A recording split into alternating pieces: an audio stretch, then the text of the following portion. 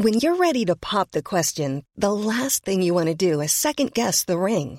At BlueNile.com, you can design a one-of-a-kind ring with the ease and convenience of shopping online. Choose your diamond and setting. When you find the one, you'll get it delivered right to your door. Go to BlueNile.com and use promo code LISTEN to get $50 off your purchase of $500 or more. That's code LISTEN at BlueNile.com for $50 off your purchase.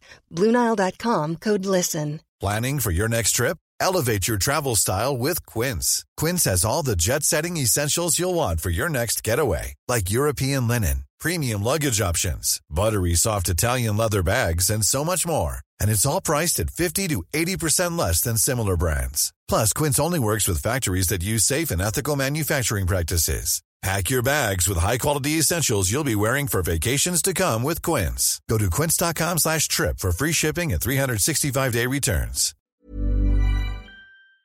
You're listening to Cork Today on replay. Phone and text lines are currently closed. This is Cork Today. Cork Today with Patricia Messenger on C103.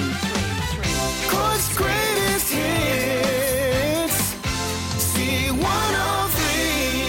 And a very good Monday morning as we welcome you along to the programme. We've got Bernie taking your calls at 1850 333 103. Bernie sitting in for John Paul, who's off for this week.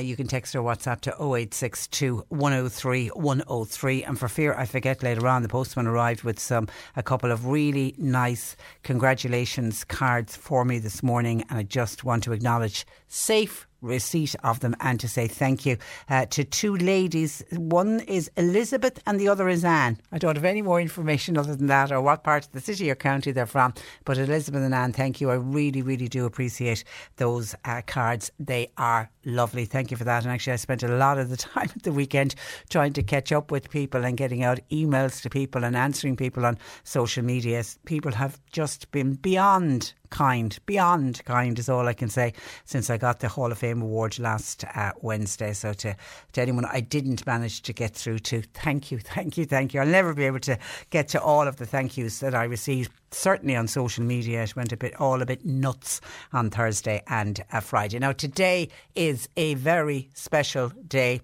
for tens of thousands of workers because businesses start to reopen today.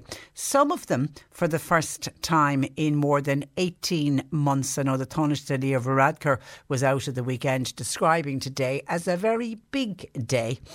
Not only will many people return to work in an office for the first time since the start of the pandemic, many businesses, including indoor dance, yoga, Pilates classes, art classes, indoor sports, fitness classes, all allowed to reopen today. And the numbers that can be allowed to those indoor events is 100 people. And there's been so many people have missed their yoga classes or their spin classes or their dance classes. And certainly for children, they've certainly missed them. So they all are going ahead as and from today. All those attending indoor spaces, though, must be fully vaccinated or they need to provide that they're immune via a recent having recently recovered from COVID-19. All restrictions on outdoor group activities, they've all been removed from today, meaning now that there's no upper limit on numbers if you're attending an event that is outside, inside exercise classes, bands, bowling alleys they can reopen, amusement arcades, chess clubs and any other indoor activity. They're all set to return today, as I say, but the limit on the numbers is 100, but you must have your COVID certificate. So as I say, the very best of luck, because I imagine there's a little bit of nervousness, I think, on behalf of some people. Most of the businesses are doing this staggered return where everybody isn't going back in today. People will be going in, some will be going today, Tuesday, Wednesday, Thursday. They'll stagger it across the week. And I'm assuming that that's the way. And of course, it is up to all individual businesses how they do it. But I'm assuming it'll be staggered between now and the 22nd of October. And then the 22nd of October, when we expect all of the remaining restrictions to be lifted, bar the wearing of face masks on public transport and the wearing of face masks in retail. Everything else is expected. If the numbers continue to go the way they're going, everything else gets moved on the 22nd of October. So I take it the 22nd of October then is when everybody is back into the office and life tries to return to as normal as it was pre the pandemic. Now, as I say, there's a sense of nervousness on behalf of some people. There are certainly some people who will be really looking forward to returning to the office. Last year when it was around this time, September, October, I remember getting a heartbreaking email in from a listener who was saying her husband really wasn't coping with working from home. He had been home, office had been closed, he was doing all of his work from home, able to do the work and all of that, but she just said she could see him from a mental health level, she could see him going downhill. She said he's the type of guy who needs to go into the office every day, needs that socialisation, chatting with people, you know, the water cooler moment, meeting somebody in the canteen for a cup of coffee, maybe joining another colleague for lunch, and all that had been taken away from him. And she said she could see him, he was really going into himself, and she was really, really worried. And I remember at the time she contacted us to say, have we any indications as to how soon people will be able to get back to work? And now it's nearly a year on from that particular email. So I assume that particular gentleman and his wife, who was so desperately worried about him, hopefully he did okay for the rest of the year, but he's somebody who will be very much looking to returning to the office and meeting up with colleagues today. Some who literally haven't seen their work colleague in the flesh for 18 months. Now, they would have had Zoom calls and they would have been looking at each other through screens, but to actually physically meet in person. And then there's also a cohort of people who took up a new job during the pandemic, and it will be their first time ever going into the office and ever meeting their co-workers face to face, even though some of them will have been working for the company for well over a year, and it's very possible they'll be meeting co-workers for the first time that they've never even met on Zoom. They would have only have dealt with people on screen who they needed to deal with, but there could be other people in the office as well. Because I saw on Twitter over the weekend a young girl who was really excited. She had just got a new job as the pandemic started. Her first day at the new job would have been the Monday after we went into the first lockdown. So they set her up remotely to work from home. So she's never been into her place of work. She said, you know, for example, I don't know where the toilets are, I don't know where the canteen is. She was just saying, you know, how nervous and excited she was.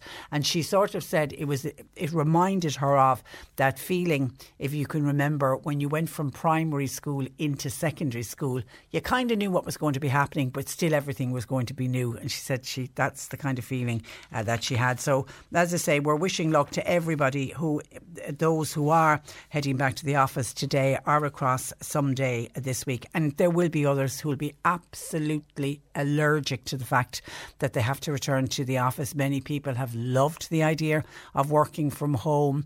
People who've been forced to, say, commute in the past and back doing long commutes, suddenly they're back with all of that again. So there will be people who just really don't like the idea of going back to the office. So I imagine there's going to be a lot of discussions and negotiations and meetings held between employers and employees in the coming months as we head towards what probably will be blended working, people doing a couple of days in the office and a couple of days at home. But of course, again, it is going to be totally and completely up to individual employers and employees to decide what way it is going to go. And the reason that we're entering into this new phase of easing of restrictions is because we here in Ireland now, we have the highest rate of COVID-19 vaccination uptake across the European Union. Paul Reid of the HSE yesterday, you could sense from his Twitter account that he was bursting with excitement to share it with one and all that more than 90% of the people now aged over the age of 16 are now fully vaccinated. He said on Twitter yesterday that younger people have influenced and shaped this country for the better on so many occasions, he said, over the past few years. And he said they've managed to do it all over again 10 now.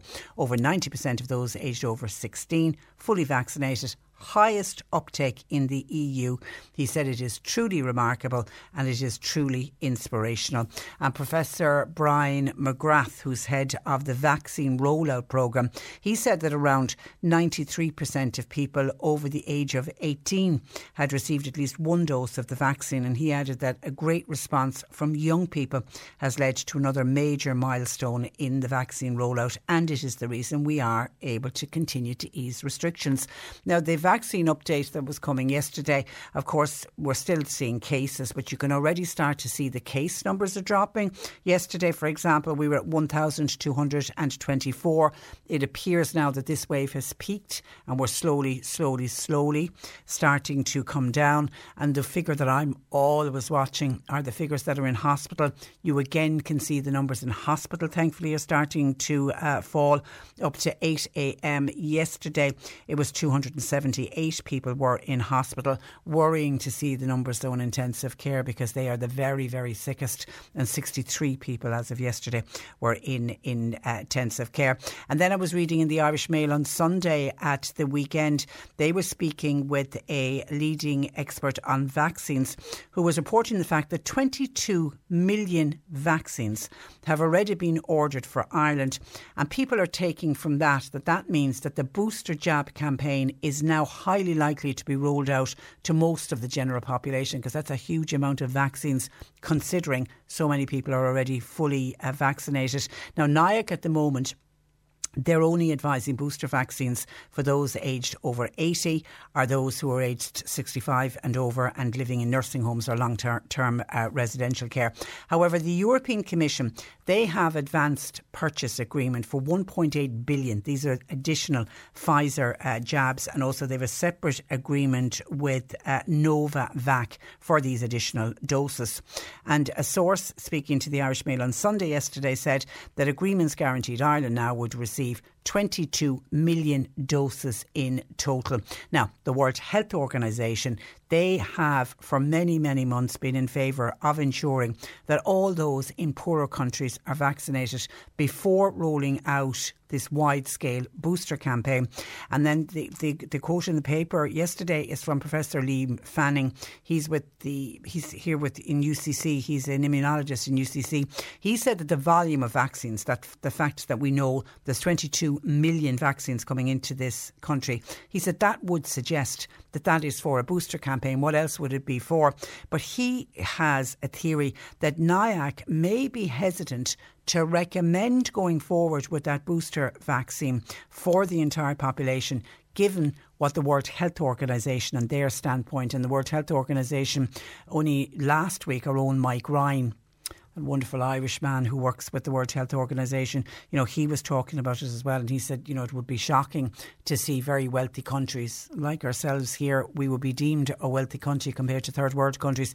He said it would be shocking if we were rolling out a booster shot to basically healthy people, while we've got people in third world countries, we've got doctors and nurses and healthcare staff in third world countries who haven't even received a first dose. So could it be that NIAC are holding back on giving the boosters? So as I say, it's a very small cohort of people who they will initially roll out the boosters to. I know over in the UK they've started the boosters. I don't know if it's to the wider population. They're certainly starting it to the older generation. I saw the lovely Joan Collins, the actress she's well in her 80s now, isn't she? She was getting 2 jabs yesterday. There was a jab going into each arm. One was the booster for the COVID and the other was her flu jab. So that's what they're doing in the UK, but that's the at-risk and the vulnerable group. I don't know if they're coming down the age groups yet, so only time will tell. But certainly if NIAC do decide to say yes, we need everybody, every adult, everybody over the age of 16 to get a booster jab, or they'll start giving booster jabs, I imagine, to people who are 6 months plus since they received the their second vaccine. But it looks like the vaccine certainly will be available if and when they make that decision. 1850 333 103. Bernie's taking your calls this morning. You can text or WhatsApp 0862 103 103. I was talking about we are best in the class when it comes to the highest rate of COVID-19 vaccination update across the European Union. Paul Reid tweeting about this yesterday. 90% over the age of 16 are now fully vaccinated. John from Roscommon says, morning Patricia, I'm really confused. 90% of the people in Ireland is vaccinated over the age of 16. If that be the case, how in God's name are 1,500 cases, where are they coming from? I'll tell you where they're coming from. They're coming in the main from children, unfortunately. Well, if you look at it, okay, if 90% of the population over the age of 16 are fully vaccinated, that means 10% of the population have opted either not to get vaccinated or for whatever reason can't get vaccinated. So they reckon there is 1 million children living in this country. So if 90% of the 4 million over the age of 16 are vaccinated, that leaves the 400,000 who are not vaccinated. So it's that out of that 400,000 people are picking up COVID-19. And then, of course, you add to that the 1 million children. There are certainly, and I don't know whether it's anecdotal or not, but I'm hearing from friends of mine and family members, there seems to be a number of children getting COVID-19, which is then leading to children being identified as close contacts because they're in the pod. Children have to be sent home. Now, when the children are sent home, they get tested. They're not all testing positive. So it doesn't seem to be passing through the pods in school, which certainly is a good news. But that's where they're coming from. There are breakthrough cases, of course. There are people who are fully vaccinated who get identified as close contact, maybe go forward for a test, and they turn out to be positive even though they've little or no symptoms. And of course that's what the vaccine does. It stops you getting very sick and stops you ending up in a hospital. But there are still, of the 5 million people in this country, we can take it, there is about 1.4 million if you take all of the children under 12, and if you take the 10% of, say, 4 million people who haven't been vaccinated, there's about 1.4 million who have yet to be vaccinated. Thank you for your text, John, and hope you're keeping well. And hi, Patricia. Today you've mentioned a lot of office workers returning to the workplace. I heard that the employer cannot ask staff if they're vaccinated as it's private medical information. However, I work for the HSE, and how come if you're off sick, the doctor will write a vague area of illness on your cert? If you take a day's sick, you have to complete a form to say you're fit to return to work. And that asks you about being off. Also, you have to have a meeting with your line manager after a period of an illness, which would be impossible to avoid telling them what was wrong with you. So is that not all private medical information? I remember when doctors' certs used to state that the person was sick and off and not give any reason. It's confusing that employers can't ask if you're vaccinated or not. And I don't know if it's to do with one of the reasons that they can't ask, as you say, it's because it's private medical information. It's all to do with GDPR, and it's all to do with if an employer asks staff if they're fully vaccinated or not before returning to the workplace, it can leave the employer open to discrimination. Now, I know in other countries it's very different. For example, Facebook and Google were one of the first during the summertime to come out and confirm that all of their staff in the United States would have to be fully vaccinated against COVID-19 or they wouldn't be allowed to return to the office. But there is a sense, I think, and a feeling for a lot of employers that they're all a little bit in the dark about all of this, because every lawyer, every employment lawyer seems to have a kind of a different take on it. But certainly there's a nervousness amongst employers to ask a staff member if they're vaccinated or not. Because of that, they could be open to discrimination. But it's to do with GDPR. And I don't know, texter, there's no name in that text, if it's to do with the sharing of private medical information or not. It's more to do with that they could be open to discrimination. 1850 333 103. Bernie's taking your calls. You can text or WhatsApp to 0862 103 103. Cork Today on C103. Call Patricia with your comment. 1850 333 103. There are fears that funding for vital upgrades to the N73, which stretches from Mallow to Mitchelstown, may be lost as a result of Budget 2022. Raising his concerns, Cork East Labour Dáil Deputy Sean Sherlock, who joins me. Good morning to you, Sean. Good morning, Patricia. And you're welcome to the programme. Now, for people not familiar with this road, Sean, can you outline the current problems with it and the conditions of part of it? Well, the part of Cork that it's in is quite literally the road between Mallow and Mitchelstown. So anybody who would be living west of Mallow would have used it extensively, possibly to get to Dublin. But it also is a road that is characterised by many heavy goods vehicles using it every day, either allied to the agriculture sector. There's lots of what I call residential traffic to and fro between Mitchelstown and Mallow for work and other purposes. And there would be what you'd call the day-to-day agricultural traffic.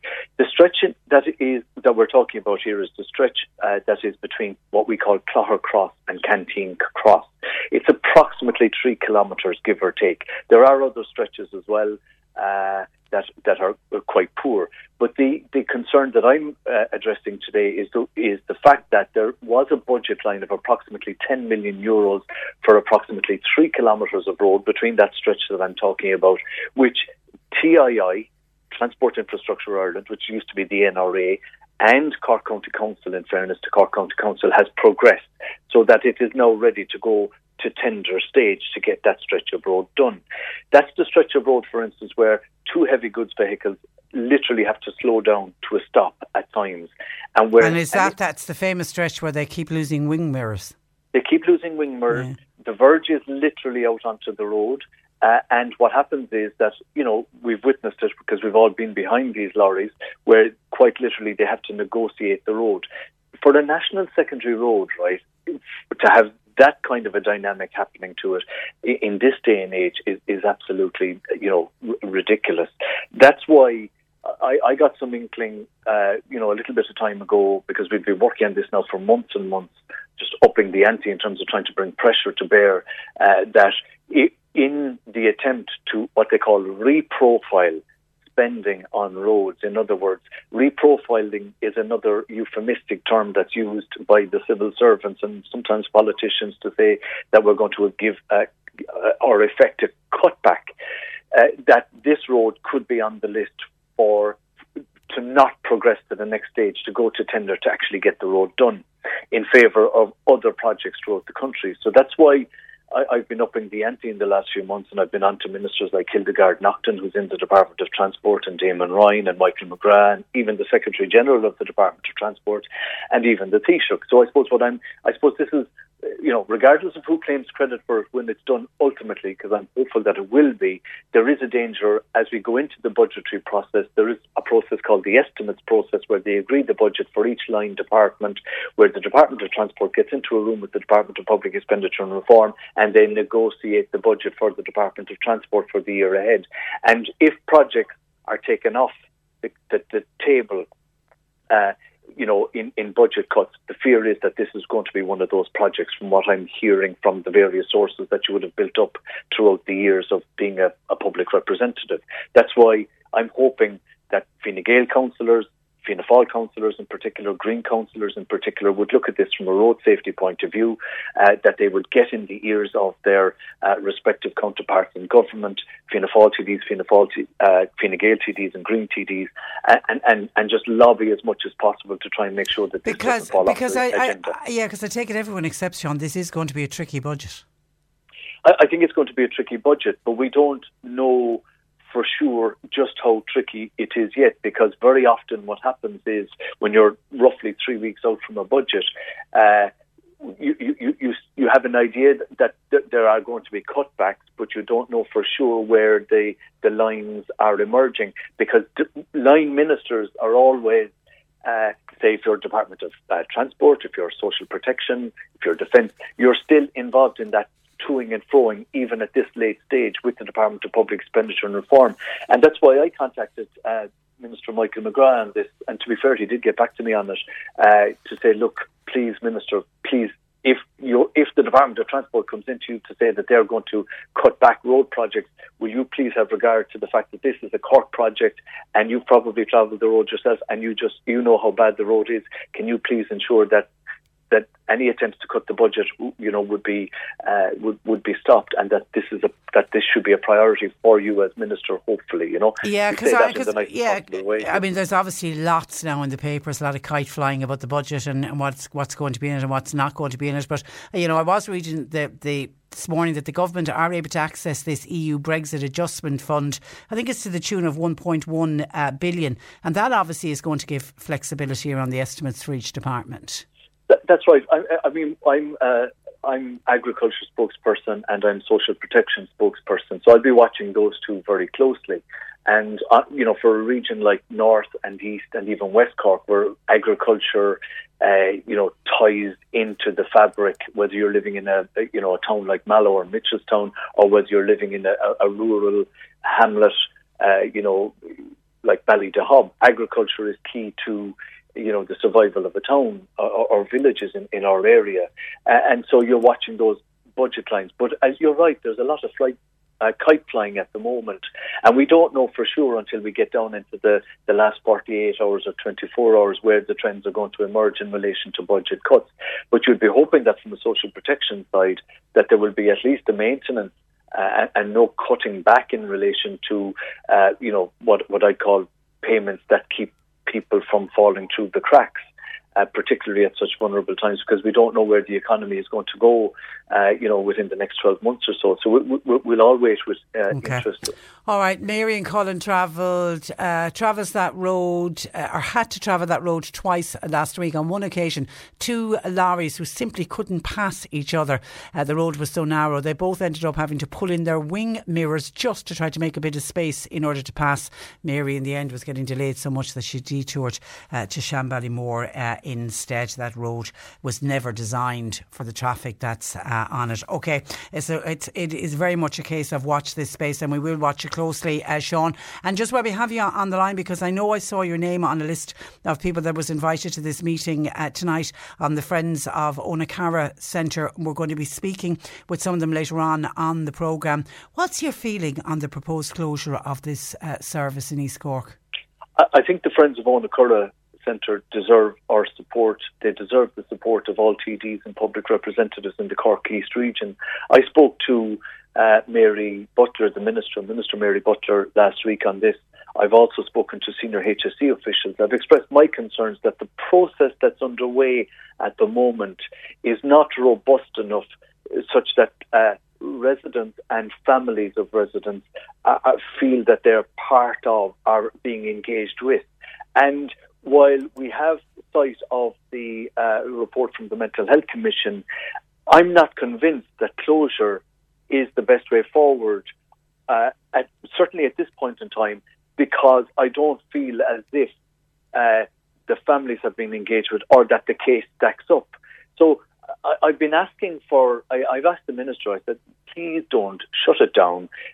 Please allow for a break to be put on this until such time as there's proper engagement. And a lot of people consider this to be their home and are very happy there. And if there are structural issues that need to be addressed, then, and if they are serious structural issues, then we have to take account of those as well. But I'm not convinced that sufficient account has been taken of those issues in terms of putting a budget behind maybe fixing the building or whatever needs to be done. And I think that's a discussion that needs to happen more thoroughly. But right now, I do believe that the Friends of Onacara deserve our support because I do believe that they're coming from a very genuine place and they're very concerned about their families. And they're fighting on behalf of their residents and some of their family members who are very, very vulnerable. And this has been their home. It's such a difficult situation. Okay, listen, we've got to leave it there, Sean. Thank you for that. Thank you, Patricia. And thanks for joining us on the moment. That is Cork East Dáil Deputy Sean Sherlock. Denise says, hi Patricia, it's Denise in West Cork. In relation to your piece on narrow roads, another dangerous route which is used by many HGV vehicles is from Crookstown to Dunmanway. Many times I've rounded a corner to be faced with a massive truck barely on its own side of the road. Also, many times traffic simply grinds to a halt while two trucks are trying to manoeuvre past each other. My question question, says Denise in West Cork. Why are these huge Arctics allowed on this route? Have they no other way of getting? There's no alternative route? I mean, that's the one thing with the road we've just been discussing between Mallow and Mitchelstown, and the truck drivers that have to negotiate that particular stretch of road on a daily basis. It isn't that they have an alternative that they can use instead. And Heidi says, morning Patricia, hearing it said about the hedges and ditches and on the road side being overgrown in Mallow. Well, down here in Bantry, Skibbereen area, the hedges in some parts and some of the tree branches are meeting in the middle of the road. I was hearing it's down to the farmers to cut and keep the road sides in good order. That said, it really should be road engineers doing the inspections of these roads to make sure that they have been maintained. 1850 333 103. Bernie's taking your calls. You can text or WhatsApp 0862 103 103. Cork Today on C103. Text or WhatsApp Patricia with your comment. 0862 103 103. Now, as we've been hearing on the news with Barry this morning, the next census is due to take place on the night of April the 3rd next year, and the Central Statistics Office, who run the census, are currently looking for field supervisors in Cork City and County. To find out more, I'm joined by Eileen Murphy, who is Head of Census Administration. Good morning to you, Eileen. Morning, Patricia. Lovely to talk to you. Well, lovely to talk to you as well. Can you outline what is the role of a census field supervisor? Okay, so the supervisors are home-based, okay, and they're responsible for managing a team of census enumerators.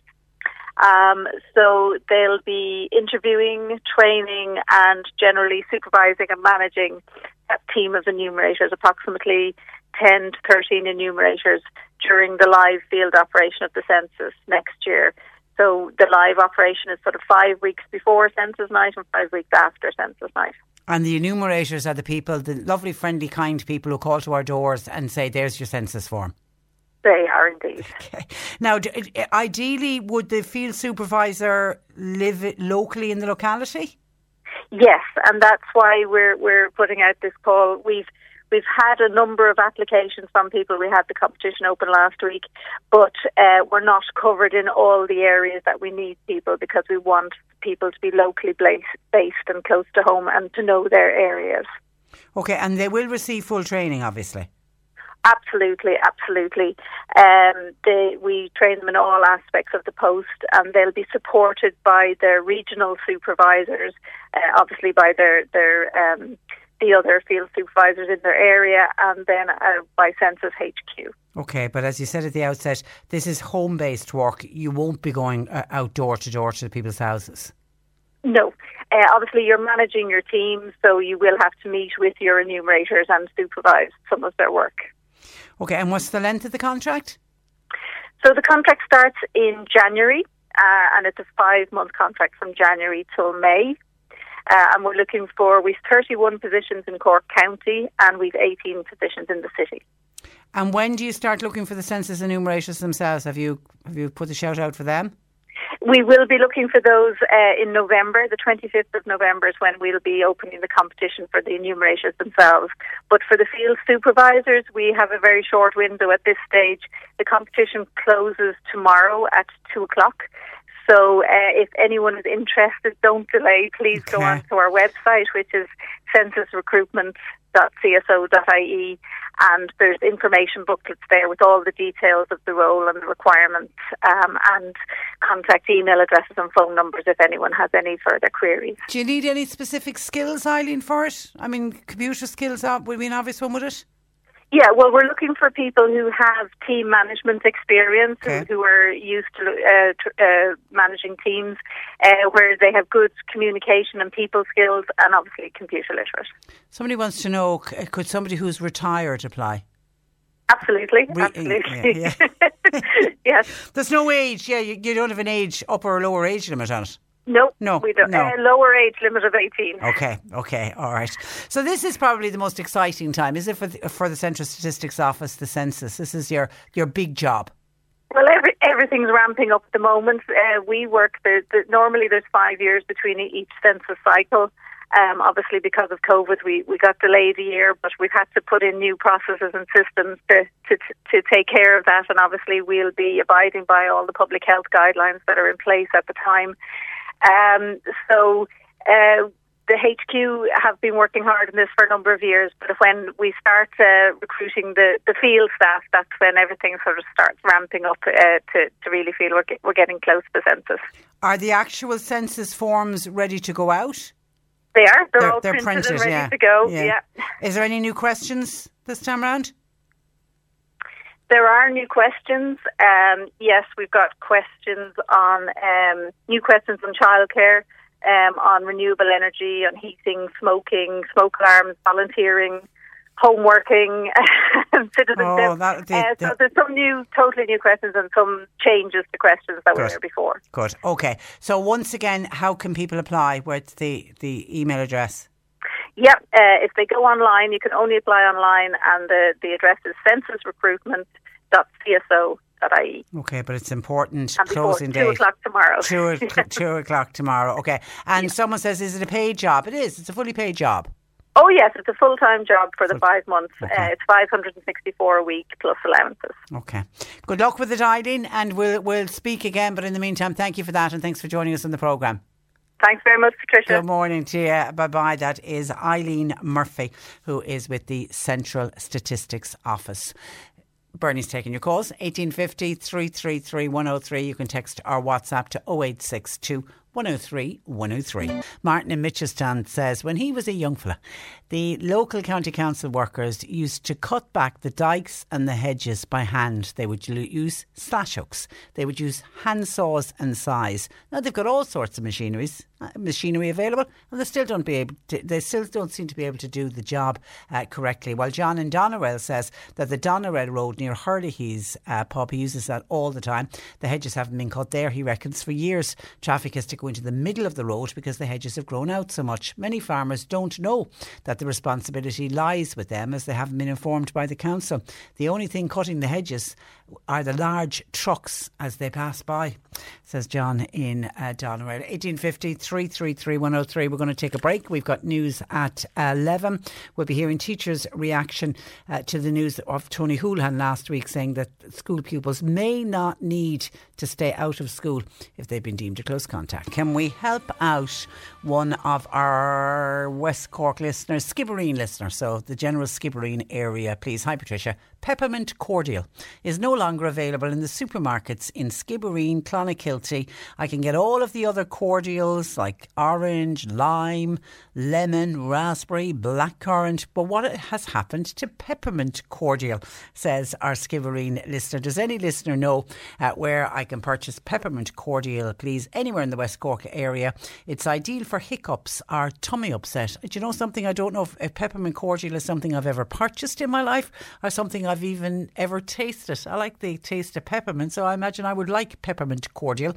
So does anybody know I don't know if it was widely available, but it certainly was available, according to this Skibbereen listener, but has noticed of late cannot get it. Tried everyone Skibbereen, Clonakilty, but is willing to travel anywhere around the West Cork area. Has anybody spotted when they're out shopping Skibbereen cordial or peppermint cordial, or have you purchased it recently? If so, can you let us know? 1850 333 103. We were talking about narrow roads and roads that need work done in the last hour. Hi, Patricia. Just to comment on narrow roads and having large vehicles on them. I'm very familiar with the road that you spoke about, the N73, and the fact that we are lucky that there hasn't been an accident on that road, thank God. But another road that I have to travel on is the N522. Now, where's the N522, you may ask? It is the link road between the N73 and Doneraile or Butterford and on into Charleville.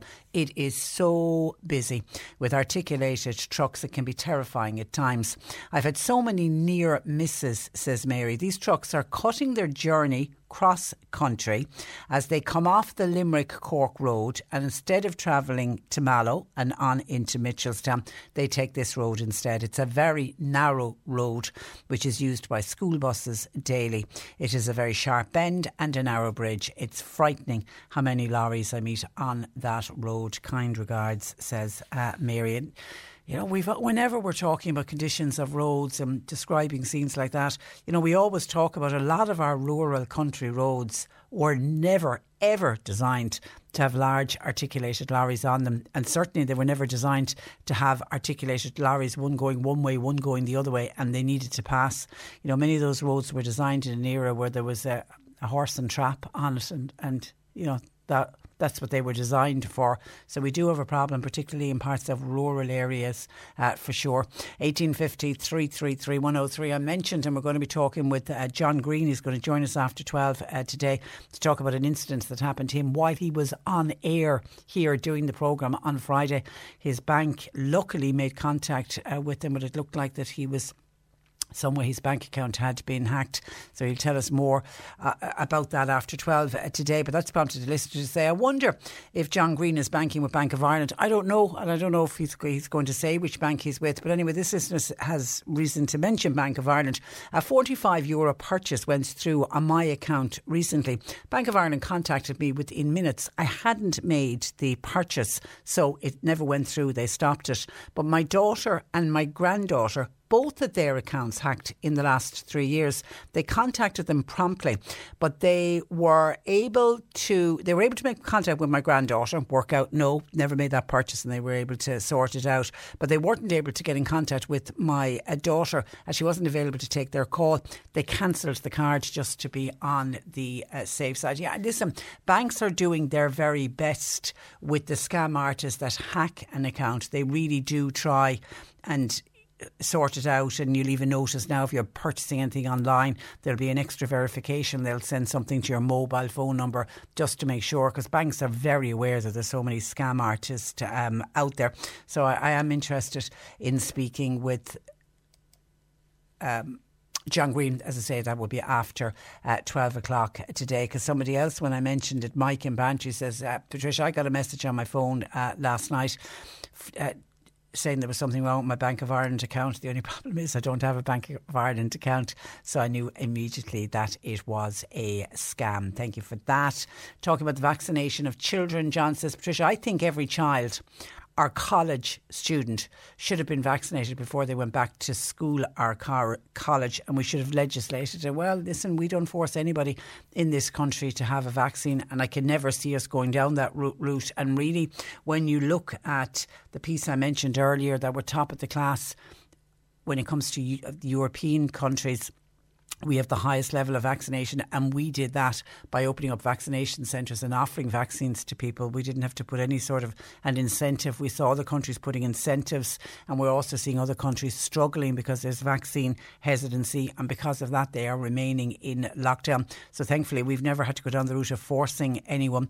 But on the point of every child and college student should be vaccinated. A lot of the college students are vaccinated because they're over 16, so a lot in secondary school will be vaccinated as well. And we also have the 12 to 15 year olds, high number of them will be vaccinated.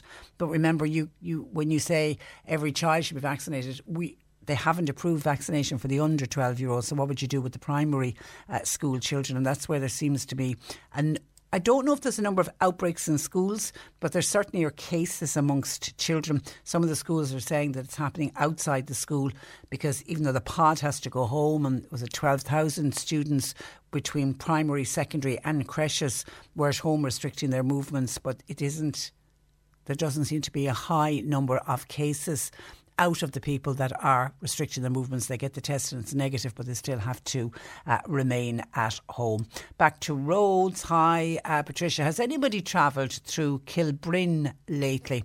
It's like Cheltenham.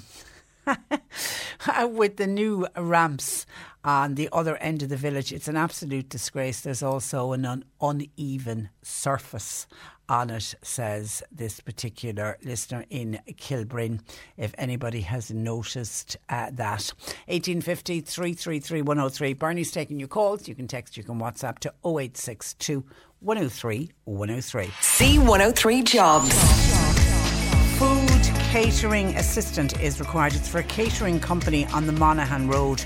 You need to email info@elitecuisine.ie. Allied Profiles, they're in Mallow. They're looking for a machine operator / general operative. info@alliedprofiles.com. Apprenticed hairdresser wants for abandoned salon. CVs please to signaturehairdesign@outlook.com. And a mechanic/service technician is wanted to work in the Cork area. Email CVs to johnpaulconstructionlimited@gmail.com. You'll find all the details and more job opportunities by going online now. Just go to c103.ie/jobs for more. This is C103. Cork Today on C103. Call Patricia with your comment. 1850 333 103. Now, according to the Chief Medical Officer, Tony Houlihan, within 2 weeks, children may be able to stay in school even if they've been deemed a close contact of a confirmed COVID-19 case. To see how teachers are reacting to this, I'm joined by Eamon Dennehy, who is the president of the Association of Secondary School Teachers in Ireland, the ASTI. Good morning to you, Eamon. Morning, Patricia. You're welcome to the programme. Now, we've been hearing of up to 12,000 pupils now. I know it's across all of the education system who were restricting their movements last week because they've been identified as a close contact. Do you welcome this move to only limit it to children who have symptoms? Well, our position is always one of extreme caution, really, because I think we have seen that the education system is a very fragile thing in the face of this pandemic. So we would be cautious about it. I wasn't aware of any. There are no changes yet, and I think that's very wise that any changes will be contingent on there not being a serious deterioration of the situation. So I think that's probably the sensible place to be. Of course, if things improve a lot and and the medical people, the public health people tell us that it's safe to proceed, we'll be willing to do that, of course. Yeah, because I know NPHET last week, were at pains to point out that there is no significant incident of COVID-19 in school transmission. And I'm wondering, is that partially down to the fact that you sent home all the pupils who were close contacts? Well, I don't know. I never even considered that. That is quite possible. It's also possible, and it has been the case, and it's acknowledged now, that the way the COVID has been handled in schools was extremely effective. That is a fact at this stage, and huge efforts have been made. So we would be concerned about any, we want to proceed very cautiously here with regard to any changes, because, as I said, we have experience of how easy it is for the virus to, actually close schools down, which is pretty detrimental to young people. So we're trying to avoid that as best we can. Are many schools, Eamon, still waiting on the carbon dioxide monitors, or have they all been delivered? No, they haven't been delivered, and I think it's 10,000 of them haven't been delivered, and we are very concerned about that. It's to do with the manufacturer. In fairness, it's about the supply chain and all that, but at the same time, we would really appreciate having those in our schools, because, and I'm no expert, but I'd imagine knowing that the CO2 levels in your room are low and all that would be a source of comfort to teachers and students alike, to know that they're in a reasonably safe environment. Well, it means the room is well ventilated, and I know we had an expert on a number of months ago who had actually done his own experiments on it, and he proved how worthwhile these carbon dioxide monitors are. But Eamon, as we head into colder weather, will adequate ventilation prove to be a problem for schools? Well, it might do, you see, because, and especially, I suppose, we'd be concerned as well about having, we'll say, huge ventilation when it mightn't be needed. And if you had your monitors there, it would help. Opening all the windows on a frosty morning isn't very nice for neither the teacher nor the students, and they're sitting there motionless as well. So it's very difficult when you're just sitting down, with your overcoat on you and what have you, and a mask. So we're trying to, that's not very comfortable. So the monitors might help there with regard to, only doing as much ventilation as is really necessary. OK, a listener's asking about vaccinated pupils. Obviously, you represent secondary school teachers. So a number of the pupils would be at this stage fully vaccinated. We know there was a very high uptake in over 16s and in the 12 to 15s. Are there different rules for fully vaccinated pupils if they get identified as a close contact? Their rules are pretty similar to those of an adult. I don't think they have to be excluded from the school. They can stay on. They can stay on. They don't have to. And in fairness, rather than give that as a kind of a general answer on my part, and again, this is very sensible, school authorities are requested and required, perhaps, to contact the health of public health on that and get, detailed advice on who is a close contact, etc.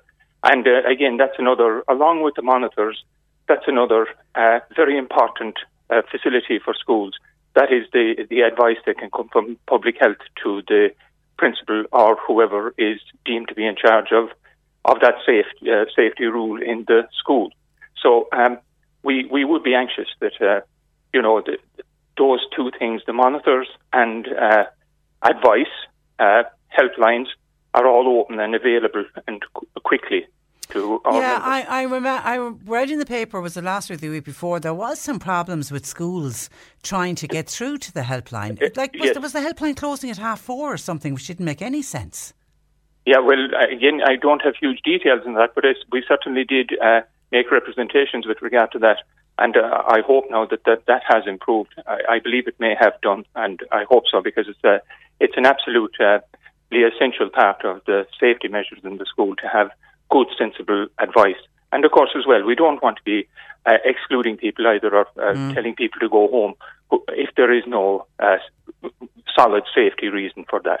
Yeah, and schools shouldn't be the ones following up on contact tracing or informing parents. Absolutely not. No, they have enough to be doing. Yeah, absolutely. Yeah. And it is usually the principal who's, in these difficult times, they have been tested to the pin of their collar, in fairness. Just on, while I have you on the line, what did you make of the OECD report? Well, showing Ireland, which shows Ireland in last place out of 36 countries when it comes to investment in education. Yeah, that's a shocking indictment. It is, but it confirms what we believed all along. Certainly the ASTI would always have contended that, we don't spend enough on our young people in this country. But having said that, we perform very well. For example, the how do we call them, the markers or the indicators about fairness and equality are very high in our schools. And that's very important. For example, socioeconomic disadvantage or being foreign born in this country is not as big a disadvantage as it is in your average OECD country. And I think we can be very proud of that. Absolutely. And I think that is actually down to, the quality of the people that we employ to teach our children, because they obviously give very good example and are committed to equality themselves. OK, listen, we leave it there, Eamon. Listen, thank you for that. I appreciate you taking our call. Thanks for joining us. That is Eamon Dennehy, who is the president of the ASTI. But at the moment, it remains in place. If your child, this is for children who are not vaccinated, if your child is deemed a close contact, if somebody in the little pod or the bubble gets COVID-19, then everybody else in that pod or bubble will get that text. And I was hearing of people getting the dreaded text at the weekend to say that your child must restrict their movement for 10 days, which means that they're out of school, and then they need to go forward for 2 tests. They go initially for a test, and then they've got to go forward for a second test on day 10. But it is certainly causing problems for parents of younger children who would have to remain at home with the child. As I say, Tony Holohan floated the idea, but it will be another 2 weeks before a decision will be made on whether close contacts can remain in school. And it'll all depend on if the numbers of COVID positive cases keep falling.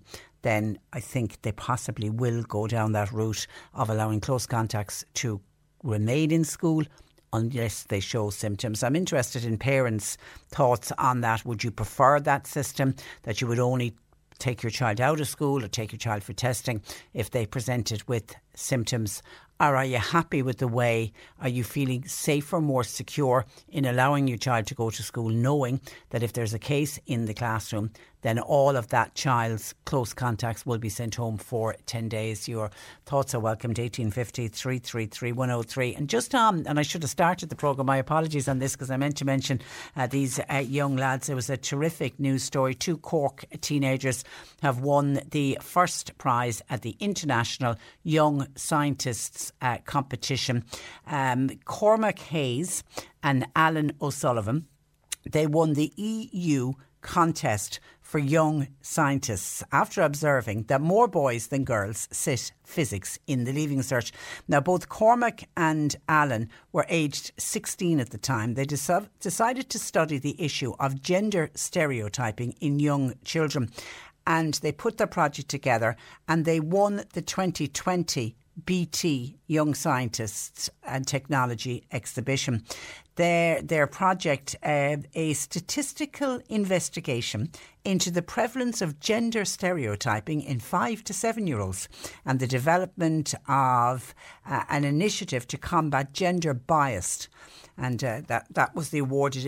That was their project. It first of all won our own Young Scientists exhibition. Of course, by winning that, then they were allowed to go on to the European one. But they've walked away with the top prize. Now, both Cormac and Adam, they're both 18 now. They hope teachers will use a resource kit that they've developed to help counter the effects of gender stereotyping and just to get people talking about it all. They're both pupils of Coláiste Column in Carrigaline. They do get a cash prize. I don't know how much the cash prize is, but they get a cash prize. But they say the most important aspect of winning the competition, they believe, is the exposure to what they see is a very, very important subject. Young scientists aged 14 to 20, representing 39 different countries from all across Europe and the world, took part in that competition. But it was Cormac and Alan who came out on top. They're both, by the way, doing their Leaving Cert, because, as I say, it was 2 years ago and they put the project together. So they say celebrations for their latest triumph was expected to be low-key because they have school in the morning. And they're studying for the Leaving Cert. So well done to them. And Coláiste Column in Carrigaline can be very, very proud of Cormac Harris and Alan O'Sullivan. And then last year's Young Scientist of the Year award was also another young Cork lad. Do I have his name? I know I had it somewhere. He won, and because he picked up third prize. Gregory Tarr. He was the winner of the BT Young Scientists exhibition for this year. So his competition went forward. Obviously, because of COVID, they mustn't have had a European competition last year, so it was kind of 2 years together. And he picked up the third prize. So we've done extremely well. We always do really well in that Young Scientist competition when we go on to Europe. I mean, I've lost count of the number of times an Irish pupil or pupils have walked away with that top prize. So we can be very proud of our school children and very proud of the teachers that teach them as well. 1850 333 103. And a listener is contacted, doesn't want their name called out on this, but I'm going to give a shout out to this email. And again, your thoughts and comments welcomed. And is this happening in many other areas? Good morning, Chair. I was away for the weekend in the Lisdoonvarna area, and we called into an establishment for a little bit of dancing. To my shock and horror, I wasn't asked for my COVID certificate. We would have stayed there all day, but I actually ended up feeling very uncomfortable, and I was afraid that we would pick up COVID in case there were people in the room dancing who hadn't had their vaccination. We then went on to a restaurant for a bite to eat before we headed home. When we went to go into the restaurant, we had to produce our COVID certificate. Why is this the case, that we could go into one venue and dance the day away and not be checked for our COVID certificate, yet we couldn't go in and have a bite to eat without producing our certificate? To me, this is totally unfair. If people knew that everyone had been checked, and if they knew that everybody inside in the premises was totally vaccinated, surely people would be much happier and would stay longer. To me, this is discrimination.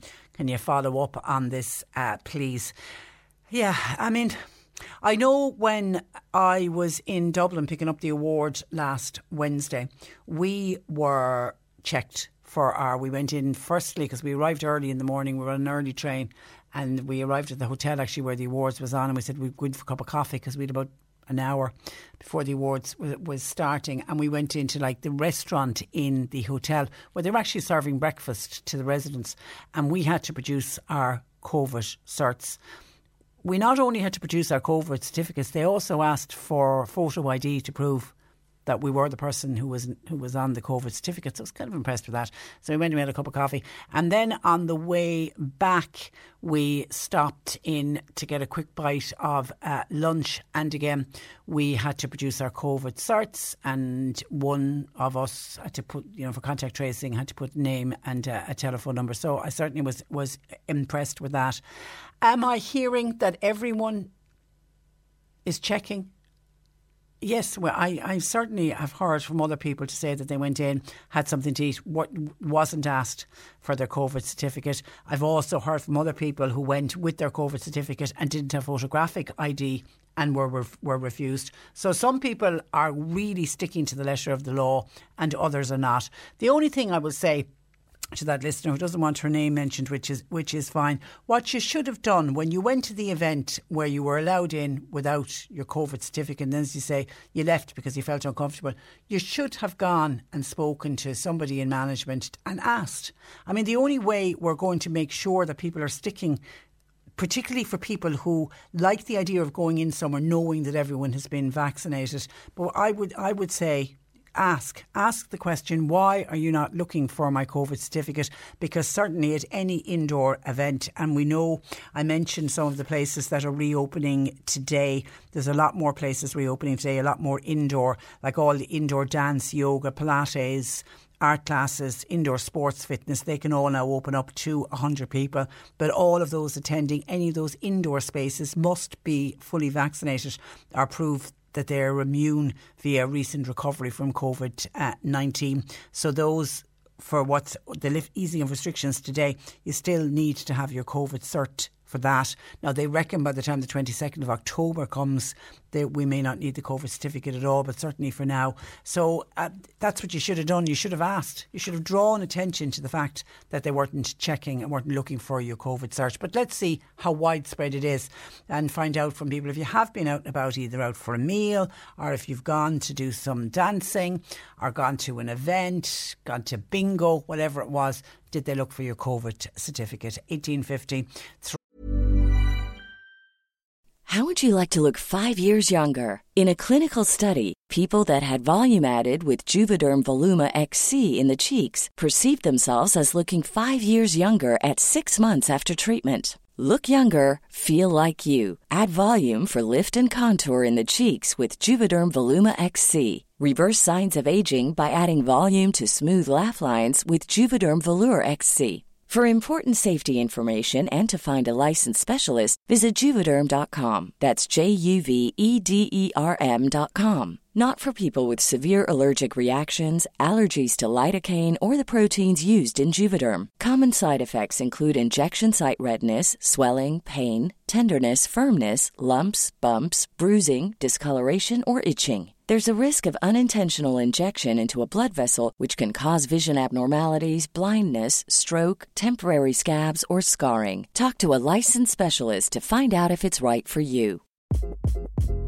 Hi, this is Craig Robinson from Ways to Win, and support for this podcast comes from Invesco QQQ, the official ETF of the NCAA. The future isn't scary. Not realizing its potential, however, could be. Just like on the recruiting trail, I've seen potential come in many forms as a coach. Learn more at Invesco.com/QQQ. Let's rethink possibility. Invesco Distributors, Inc.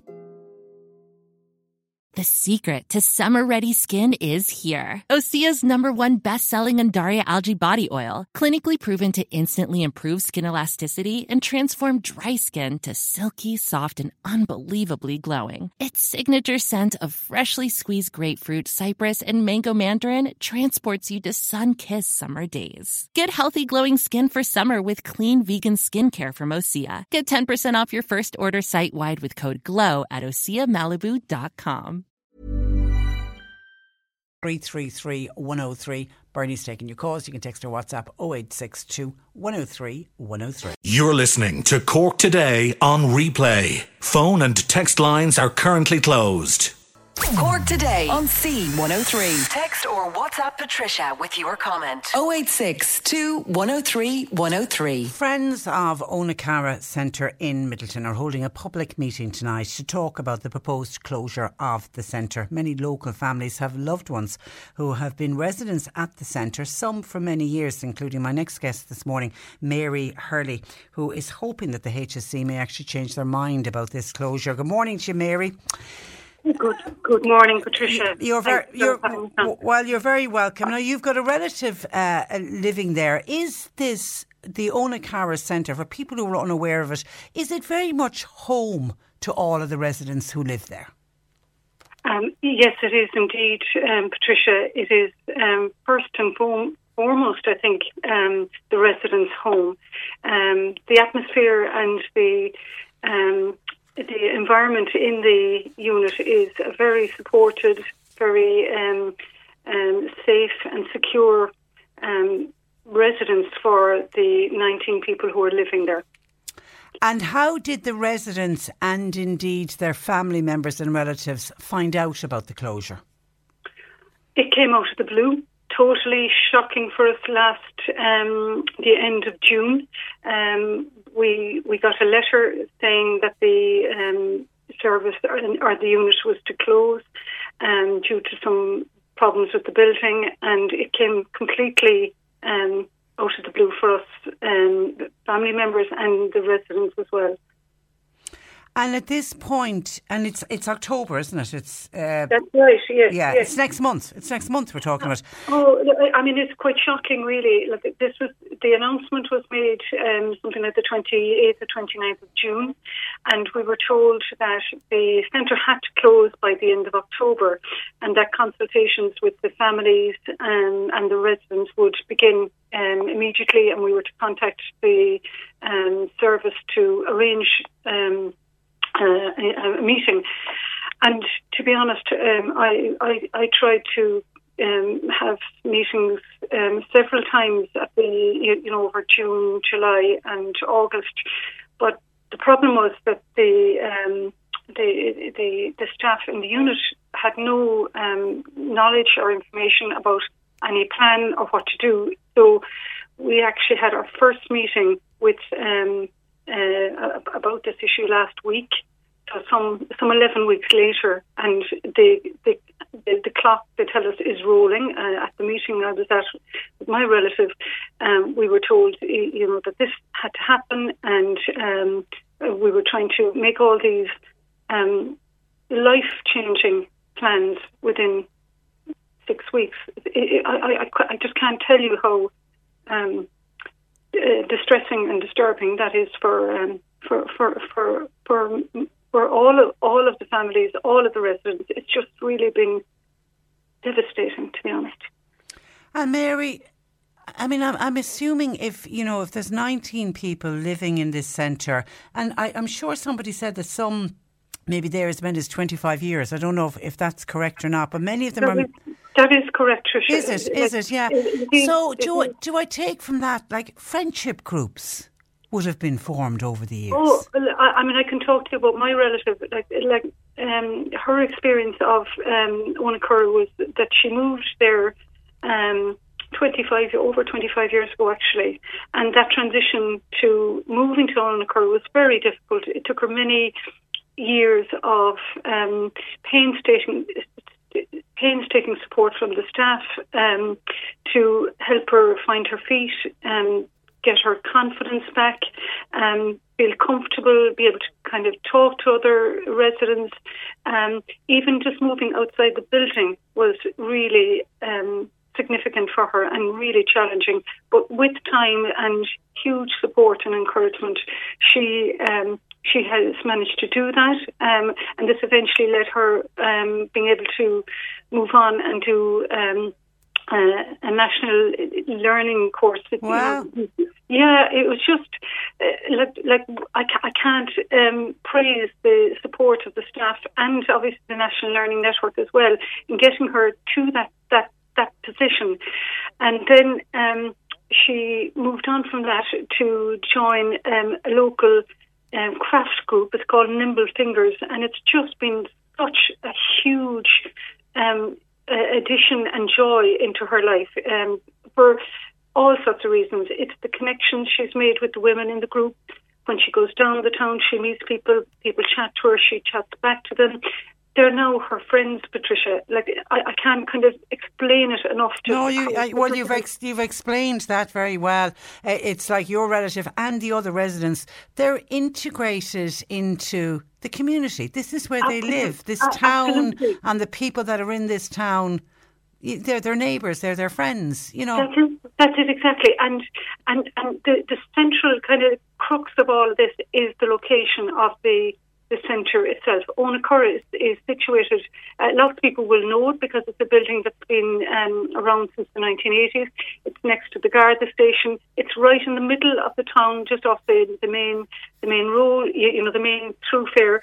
And it means that the residents can come out and they can access shops, they can go down to the library, they go to the doctor, to the dentist, to their shopping, go for a cup of coffee. Like, everything is in walking distance. And I mean, walking distance, maybe 5-10 minutes maximum. And all of these people are people who don't drive. They're not able to drive for many reasons. And being able to get out and about and actually meet people, it's just such a crucial part of rehab and their sense of being connected to this area. Their sense of being and belonging. It's all about belonging. And when you had that meeting last week, Mary, where is your relative moving to? Well, all of that was very much a vague, kind of up in the air. We're still trying to kind of find maybe possibilities. One place that was mentioned, but there's nothing definite about it, was Sarsfield Court, which is a service that is on the edge of Glanmire, and it is not a connected area. Like the units of Sarsfield Court are they're out in the country, and there's a very poor bus service there. There are no shops around it. There are no real neighbours around it. I don't know if you know the location. I do. It's completely different to the setting. Yeah, and it's the loss of all of the community around them. It's the loss of the service, and I think maybe people are maybe unaware that if the unit goes, the service goes, and this service is a vital. It's a vital service for East Cork. There is no other long-term and respite mental health service. Yeah, it isn't that there's another service down the road that people can say. Now, when the HSE said in June that the centre is not fit for purpose, and you're saying that it's a building, we're not talking about a Victorian or a Dickensian building. Not at all. This was a building that went up in the 80s. I mean, what condition is it in? Apparently, and we're not kind of arguing with this, there are problems with the building in terms of all buildings of the 80s have some like poor fabric, and the use of things like asbestos would have been kind of a normal enough practice, but none of that has been kind of destabilised at the moment. But if they are to make changes to the building, they have to obviously treat the asbestos appropriately. So that would require that the residents would need to move out while that would be being done. But there is no immediate risk. Like this report about the building is around since 2019, and this kind of mad rush to get people out of the building now seems very we're completely perplexed by it. Like, what is the urgency all of a sudden to drive these people from their home? It's really, really shocking, actually. And so upsetting for both the residents and the family. I have had an email in from This has come in. Is this dated today? It is, yeah. This is from the Mental Health Commission, and they are saying that it expects that the HSE, all residents are individually consulted and the individual will and preference is respected before any decision is made to move them on to other facilities next month. They say we have requested information on where the HSE propose to transfer residents, along with evidence that this is an appropriate placement for them. The centre has been instructed that no resident is to be relocated from the centre without first notifying the Mental Health Commission. So the Mental Health Commission are certainly all on top of this. Tell me about your meeting tonight, Mary, and who are you hoping will be there and what are you hoping to achieve from it? Okay, so I suppose there's a couple of things. One is to raise awareness generally about the proposed closure, because we think that people in Middleton, Youghal, Cove, Glenville, like these are all the areas that that are connected to this service. We think maybe people don't realise that this service is under threat. So we want to raise people's awareness that this is what's being proposed. So there's that. We want to talk about the provision of mental health services in the East Cork, North Lee catchment area in general. So we've invited along the local TDs and councillors and obviously the general public and anyone who has an interest in the area to come to the meeting. Thus far we've had some very good support from our local TDs in particular. And where is the meeting being held? And the meeting is being held in the Middleton Park Hotel in Middleton. Okay. And it's at 7:30. So, and you know, when you look at a centre like this, and as you say, it's so important to the area, because it's not that these centres are 10 a penny that you can just say, sure, we'll close that one, but we've two more in the area. And we never know, Mary, we never know when we or a family member will need a centre like this, and it's just so important when we have one that's working well, that it's supported and it's left in place. That's it, Patricia. And the thing is, you're spot on. This is a facility, that my family member is using at the moment. But I'm so aware that this could be in 2 years' time another family needs this level of support. None of us know.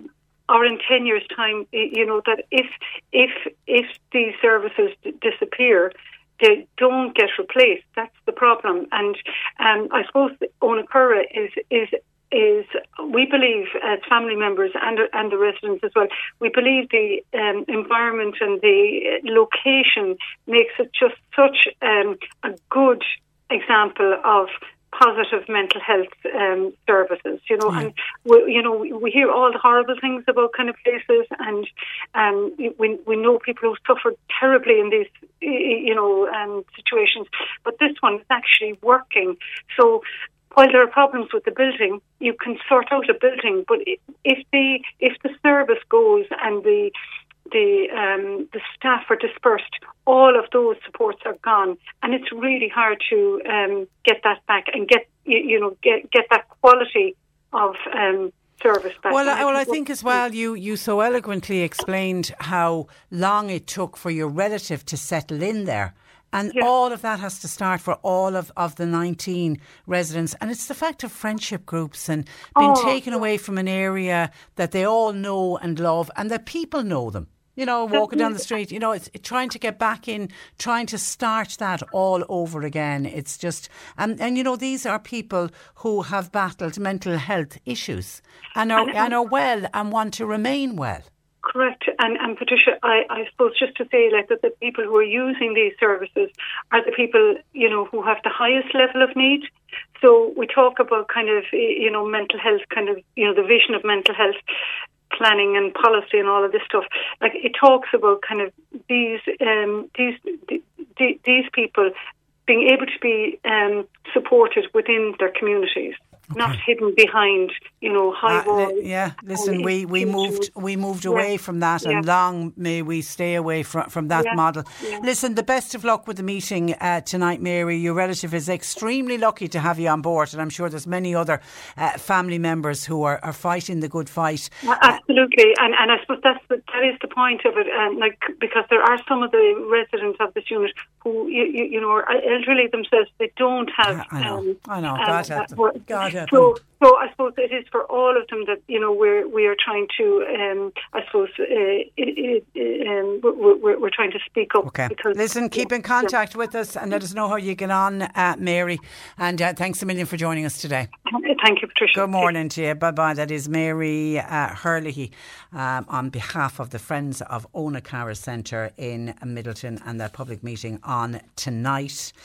Trying to get the HSE to reverse that decision and to allow that centre to remain open. 1850 333 103. Bernie's taking your calls. You can text or WhatsApp to 0862 103 103. Apologies when I was congratulating a young Cormac Harris and Alan O'Sullivan, who at the weekend won the EU contest for young scientists up against young scientists from 39 countries across Europe and across the world. And it was the project that they entered into our Young Scientist of the Year exhibition in 2020. They won there. That entitled them to go through to the EU one, and they took the overall prize yesterday. And I mentioned that they're Leaving Cert students now, because obviously they did this project 2 years ago.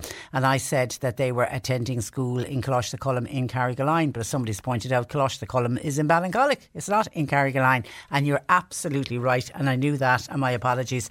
And it just proves, I read that from the paper, don't read everything, don't believe everything that you see in the paper. So my apologies there to everybody at Coláiste-Cullen in Ballincollig. Now, John Green joins me. Good afternoon to you, John. Good afternoon. And you're welcome. Now, you're going to be joining us on air following this programme at 1 o'clock. That's filling right. for Nick. And you've been filling all across last week. And you had a bit of an episode on Friday to do with your bank account, and tell us how it all unfolded. It started with a text message. Yeah, okay. Firstly, what I want to say, look, this happens to people all over the country every day. And just because it happens to somebody in radio doesn't make it extra special. But I believe we have an obligation and the means to warn people about this. Friday, I was filling in, as you know, for Nick, and finished, drove home, got home about 5:30. We sat down, we had something to eat. Then we started... Rose and I started chatting about the weekend and how it was panning out and all that sort of thing. And I got a text message from Bank of Ireland saying, we have noticed unusual activity on your account.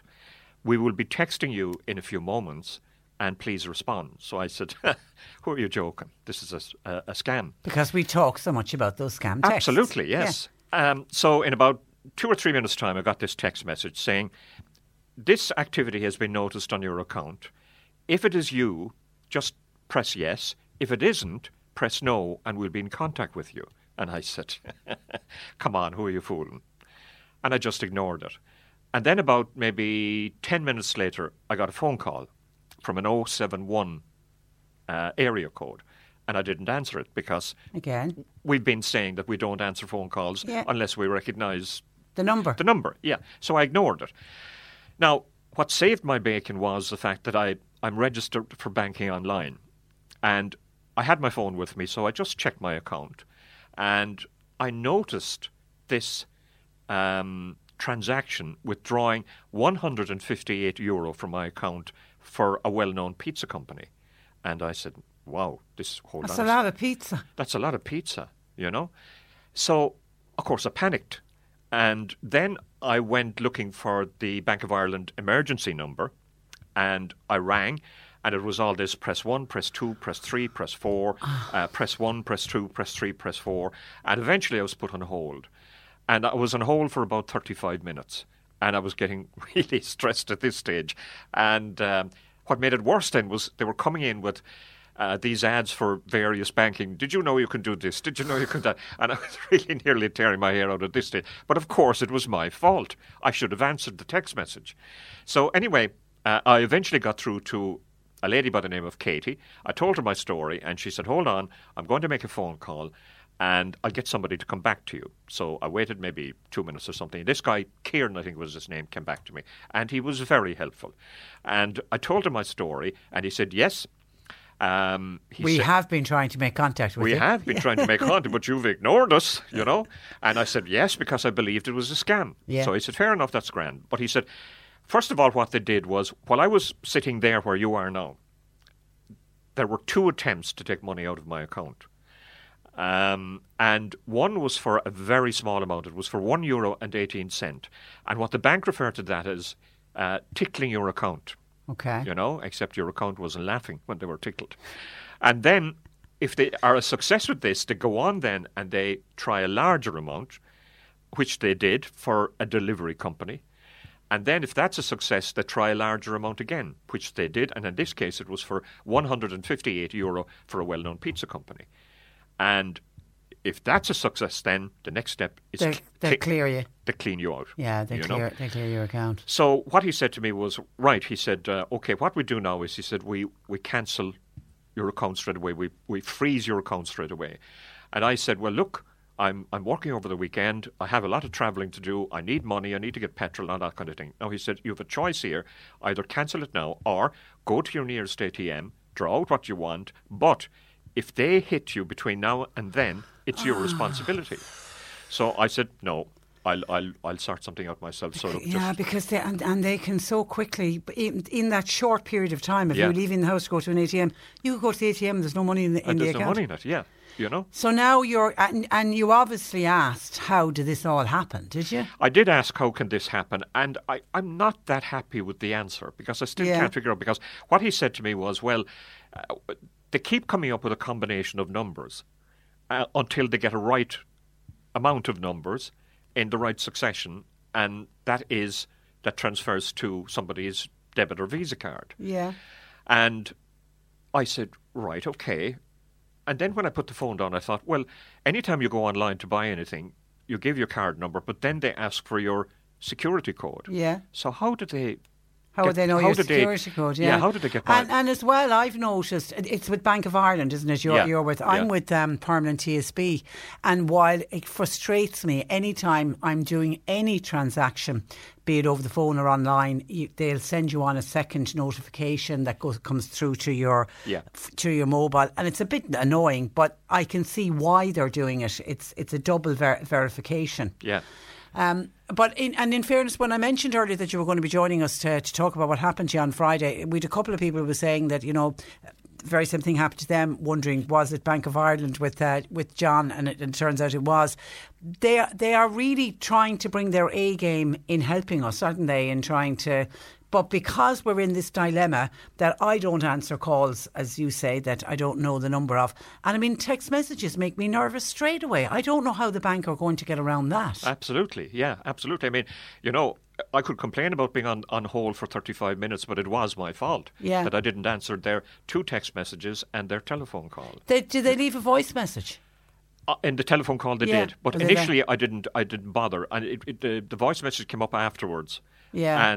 But at this stage, and I would advise anybody, I mean, what saved me was the fact that I was on banking online. Otherwise, I mean, I wouldn't have bothered checking my account. Yeah. The next morning, I was on early here, so I was leaving home about 5 a.m.